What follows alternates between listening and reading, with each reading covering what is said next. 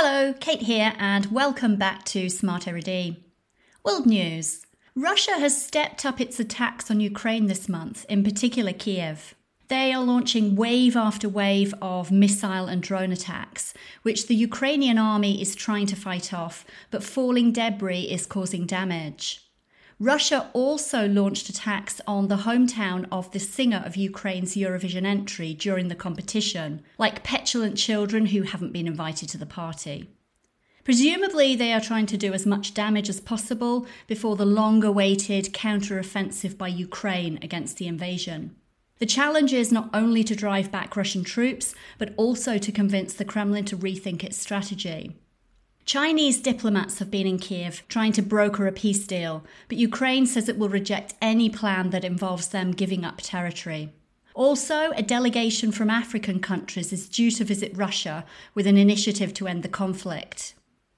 Business news. Stellantis, the world's fourth biggest car maker, which owns Vauxhall, Peugeot, Citroën and Fiat, has begged the British government to renegotiate the Brexit deal. Germany's powerful automotive industry has joined the appeal, saying it would create a competitive disadvantage for Europe and slow down the shift to electric cars. In the umpteenth case of Brexit being the worst thing to happen to the UK, thanks to Boris Johnson and his cronies, UK factories will face tariffs of 10% on exports to the EU due to rules on where parts are sourced from.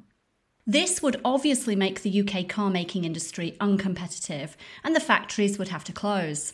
From 2024, 45% of the value of an electric car must come from the UK or EU to qualify for tariff-free trade. This will increase to 65% in 2027. This will no longer be possible due to the rise in raw material and energy costs, and if a new deal is not struck, production could relocate abroad. BMW has already switched the making of the new electric Mini to Germany, and Honda has also closed a plant in the UK. The Spanish government is trying to convince Jaguar Land Rover to build a gigafactory or battery plant in Spain. Meanwhile, President Macron has hosted Elon Musk, who has hinted that he may invest in a factory in France. Well done, Boris, you've done it again. Entertainment. The new Johnny Depp comeback film, in which he plays King Louis XV, has been well received by fans at the Cannes Film Festival. Depp was in town for the premiere of Jeanne de Barry, as always, please excuse my pronunciation, for the first time in 3 years. He received a standing ovation that lasted nearly 7 minutes, which he felt was a bit scary, but he blew kisses and got quite emotional. He remains a controversial figure, though, following the defamation case against Amber Heard.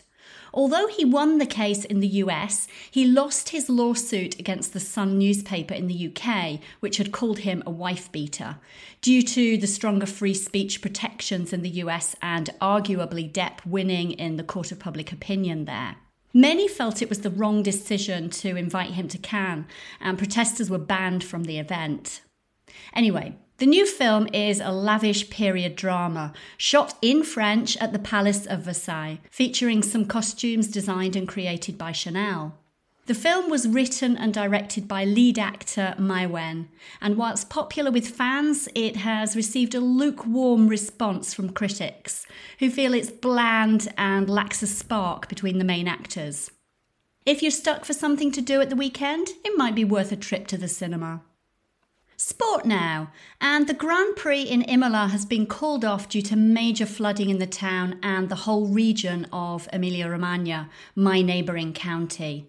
5,000 people have been evacuated and at least 14 have died, with many still missing, following widespread flooding after half the average annual rainfall fell in just 36 hours.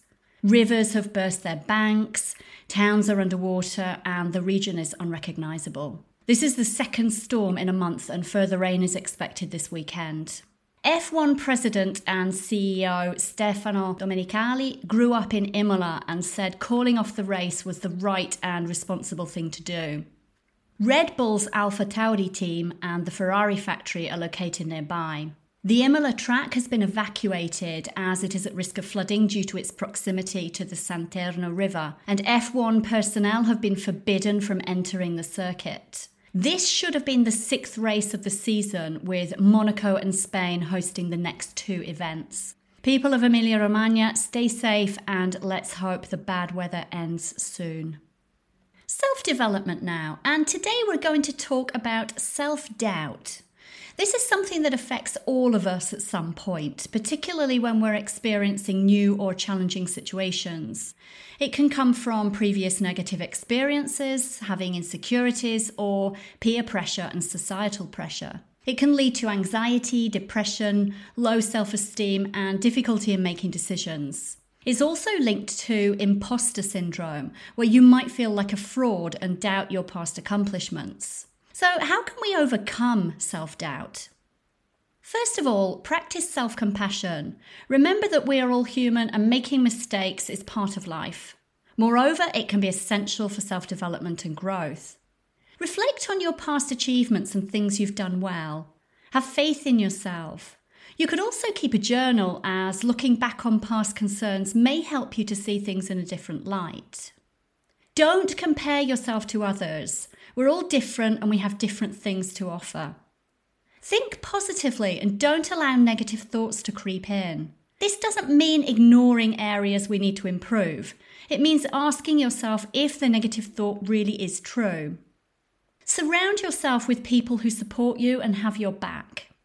Remember that you are your harshest critic. Many of my trainees tell me their English is terrible and they're embarrassed in meetings, and I assure them completely honestly that the other people in the meeting are probably wishing they could speak English that well. I can guarantee you that native speakers will just be grateful that they don't have to speak in another language.